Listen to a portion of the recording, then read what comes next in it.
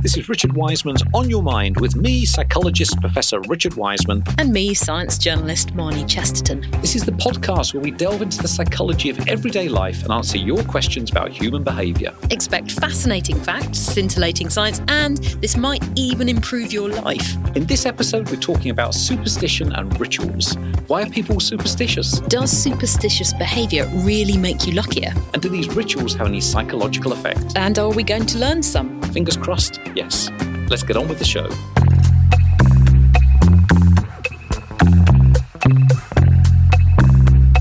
So are you a superstitious person? I'm boringly not, no. Touch wood? Touch wood, touch veneer, touch Do you plastic. cross your fingers? Only at cash points when I'm trying to get some money out. So really, no superstitions at all? No, none at all. You are very unusual. I'm totally reasonable. Let me think. No, I don't know. Behind the facade of reasonableness, I'm sure there's some sort of superstition going on there. I can't think of one. I mean, my family, there's all sorts of batshit ones that come out of the woodwork. Okay. I mean, some people think that the word batshit was a judgmental word to be using in terms of superstition. Not me. Not me. No, absolutely no. I mean, can I give you an example? Yes. Okay, so my brother and I were listening to the cricket in his car and it gets very tense and he says, "Oh, sorry, I just need to pull over." He pulls over to the side of the road and swaps his shoes onto the wrong foot. And he said, "Because I did this once and England won, and so now I need to do this."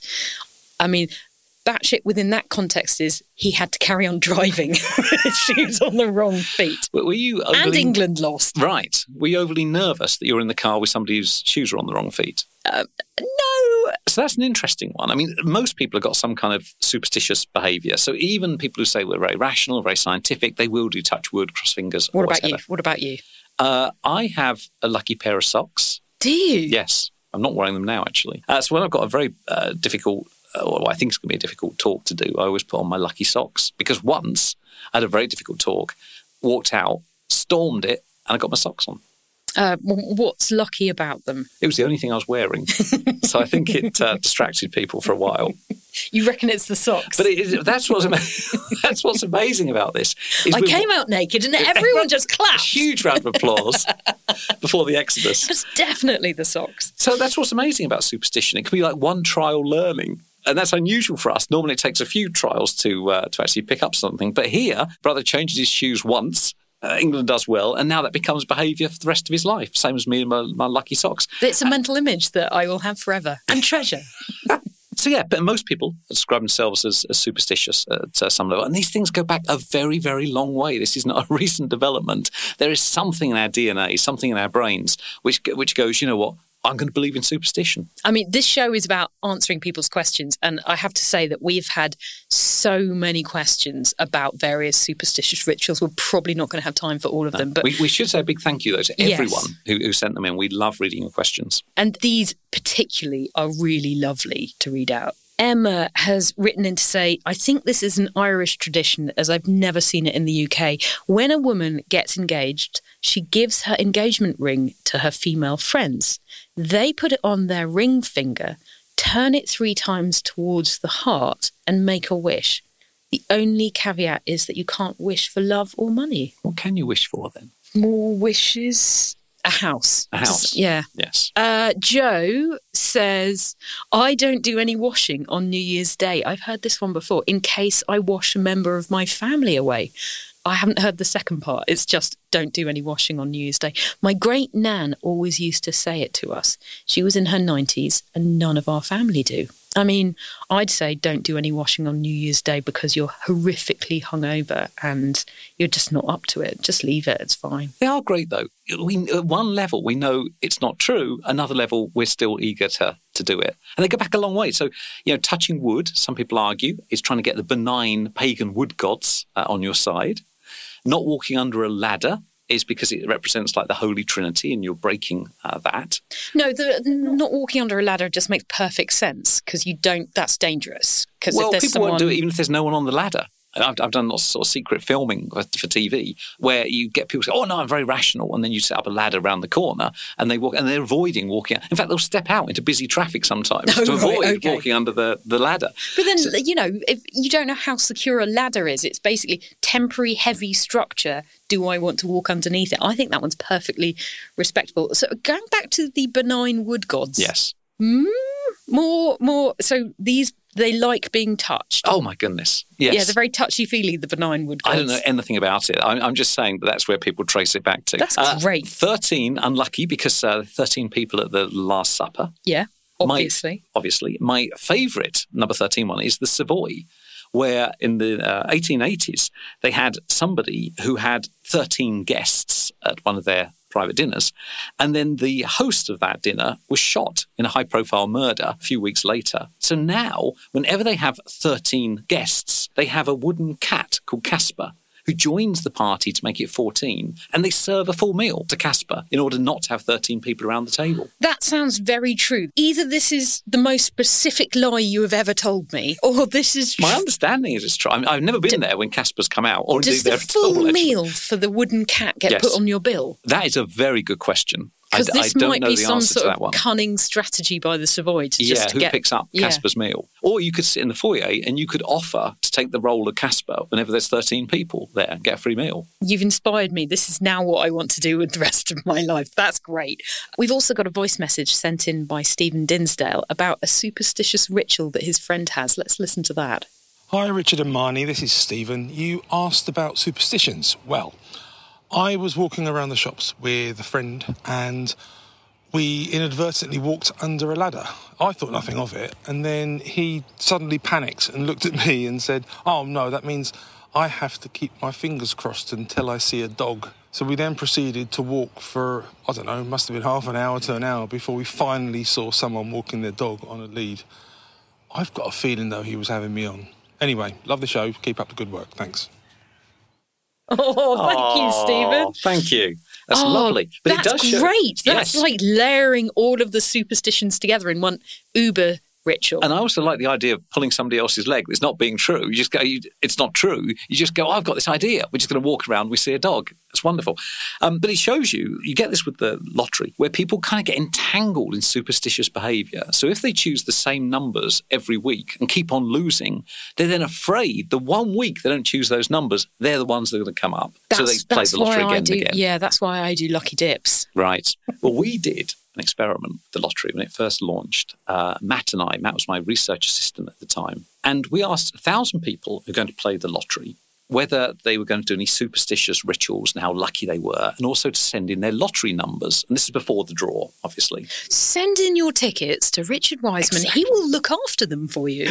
Just the numbers. So they all come in, and Matt and I enter it into a spreadsheet. And then we think, even though we're sort of scientific and sceptical, we think, what if there is something to it? What if these lucky people really do have the winning numbers, or all these bizarre superstitious rituals really do have some kind of effect?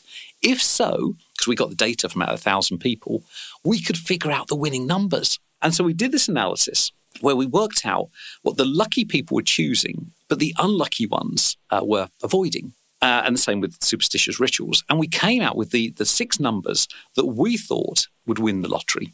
And I dug out the records here. So the numbers were 1, 7, 17, 29, 37, and 44. So for the first and only time in my life, I went and bought a lottery ticket with those numbers. And then Matt said, hold on a second, if we win, are we going to share this surprise? And I said, I don't know, I haven't really thought about this. So he went out and bought a ticket with the same numbers as well. So legally, we're in a good position for sharing the money. Then we watch on a Saturday night, convinced we've got the winning numbers. Numbers come out, 2, 13, 19, 21, 45, 32. I'll do the analysis for you. Not one of our numbers actually matched. So I lost £1 on that experiment. It's the most money I've ever lost on a scientific experiment. Really? Commiserations. Do you not claim that back on sort of expenses? It was amazing. So we actually got ourselves into this mindset of thinking maybe there is something to it, and found out there wasn't in terms of the lottery. We're not who would have thunk? Well, we didn't.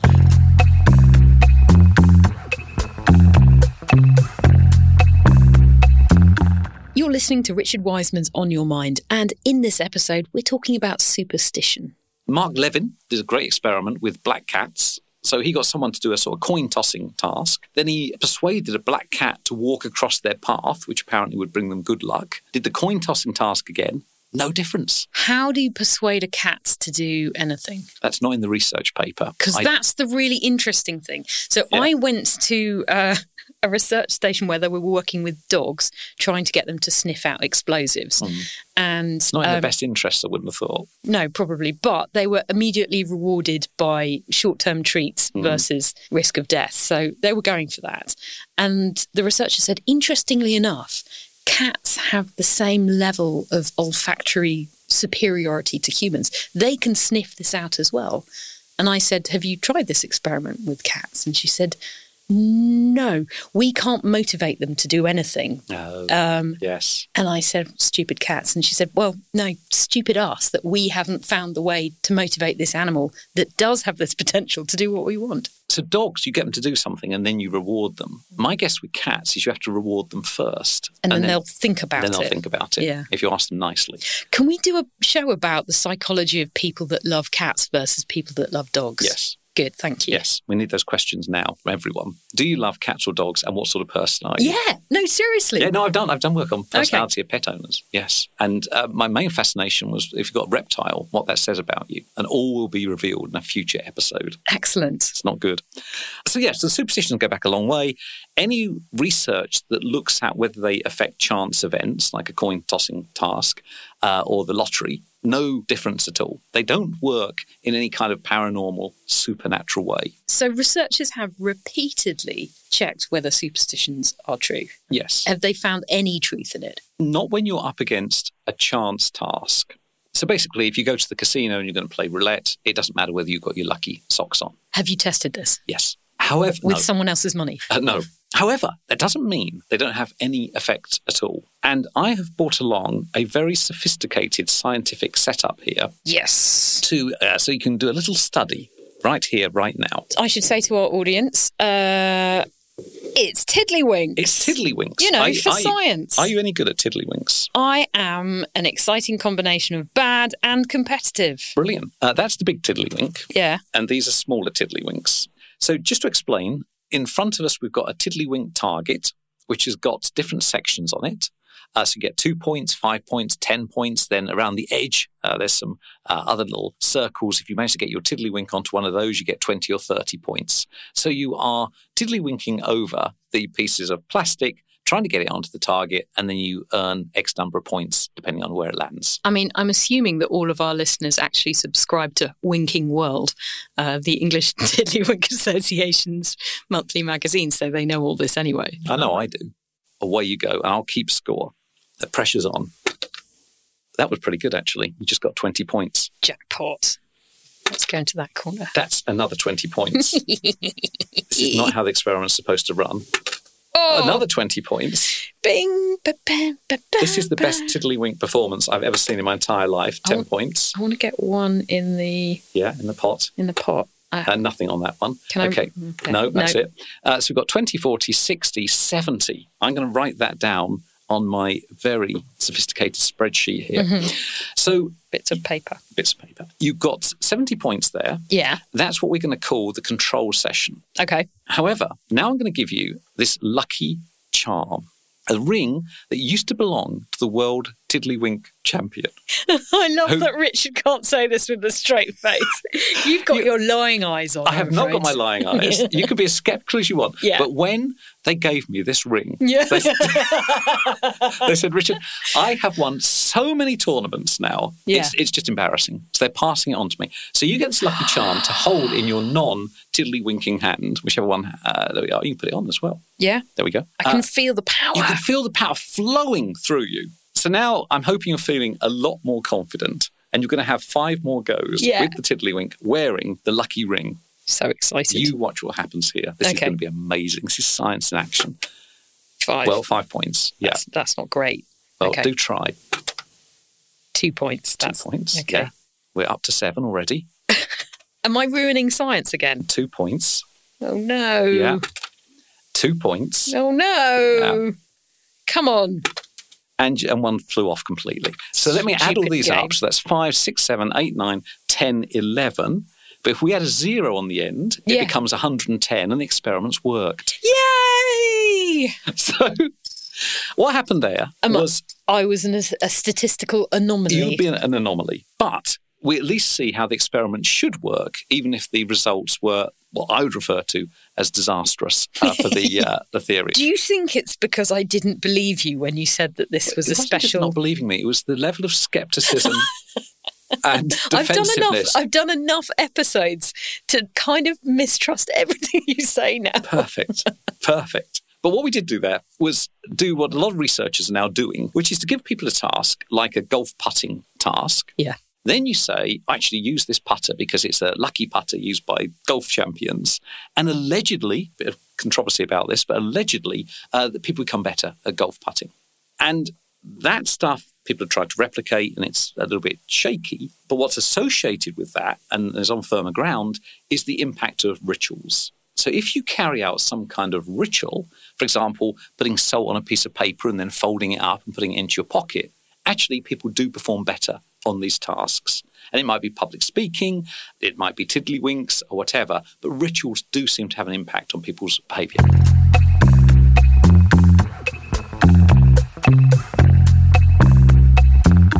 This might be a good point to bring in Kyle's question. He wrote via Twitter, I've heard athletes not washing an item of clothes during a winning streak or other similar rituals correlate to increased performance. So from what you're saying, that's what might be going on. Some sort of ritual for the athlete that gives them more confidence. Yeah, absolutely. And this is where you see superstitious thinking at its best. So anyone who has to do well in a certain window, when they're up against chance elements, and that's certainly true of athletes, it's certainly true of performers, tend to be a very superstitious lot. So they'll lace their boots in a certain way or not say certain words backstage and so on. And what we're seeing is that actually it gets to the roots of why superstitious thinking has survived the test of time, which is that it does have an impact. It doesn't help you against chance events. What it does do is make you less anxious. And when you lower anxiety, often performance becomes better.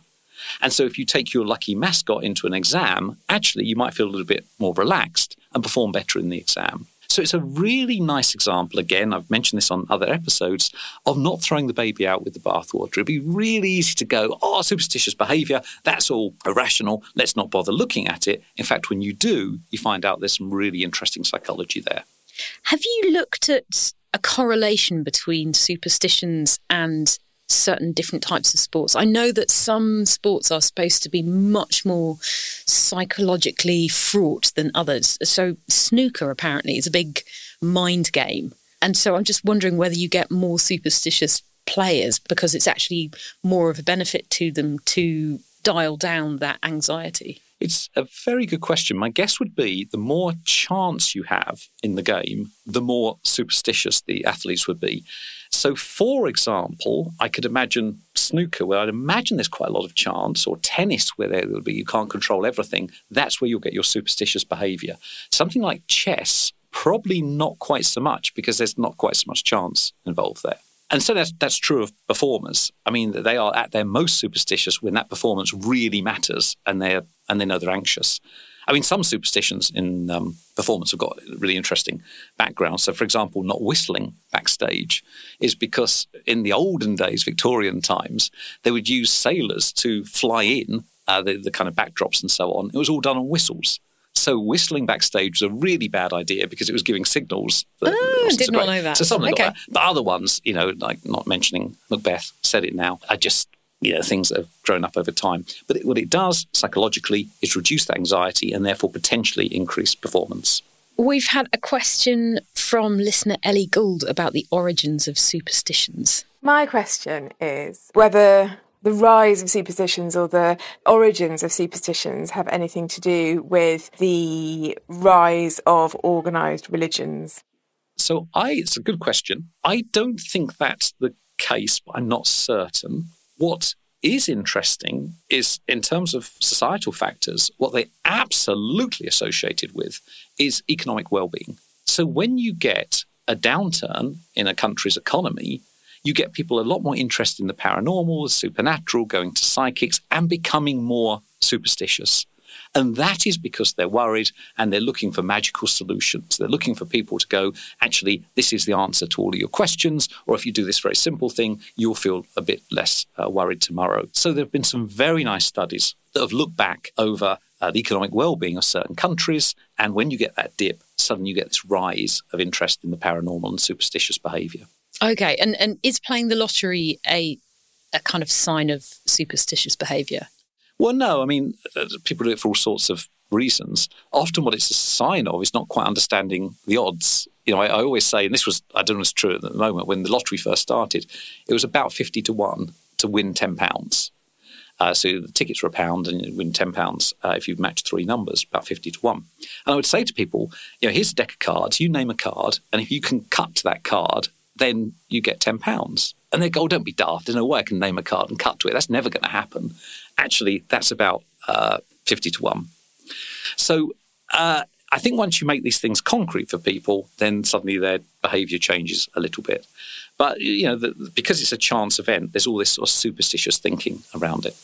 Do you know anything about magpies? Why they've been singled out amongst the bird world? I do not know. No, I know that you're supposed to salute them or something, aren't you? There's a whole, hello, Mr. Magpie, and how's your wife today? Otherwise, you get bad luck. I know my mum, if she gives a wallet or a purse to somebody, has to put money into it. Otherwise, it's bad luck to give them an empty wallet or purse. Ooh, same with a knife. If you give someone a sharp knife, that's bad luck, unless you also give them a penny. And a magpie. And a magpie. Boots on the table. That's bad. Opening umbrellas indoors. I mean, that's just stupid because, you know. We did a TV show years ago where we decided to break all of these superstitions and show that bad things didn't happen. It was hard when we went out on the street.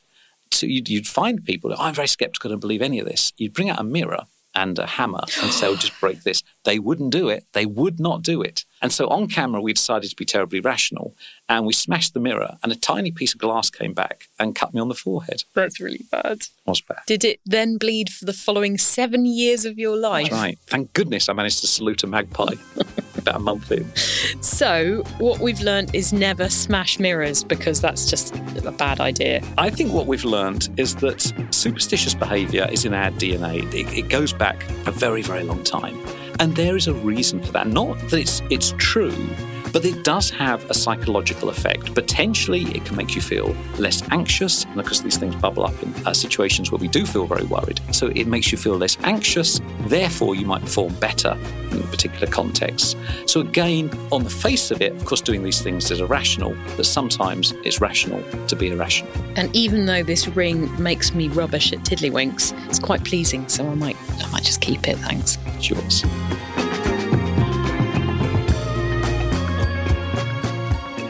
From Podimo and Telltale, this has been Richard Wiseman's On Your Mind. Hosted by Professor Richard Wiseman and Marnie Chesterton. Our producer is Kate White. The executive producers for Podimo are Jake Chudnow and Matt White. And for Telltale are Rami Sabar and Jago Lee. Make sure you follow us on Twitter @WisemanPod, where we'll be regularly asking you for questions for future episodes. You can also email us at wisemanpod@podimo.com. And if you like this podcast, tell your friends, leave us a review. If you don't like it, tell your friends you did. Why should you be the only ones to suffer? Although it does help others find us, and don't forget to subscribe.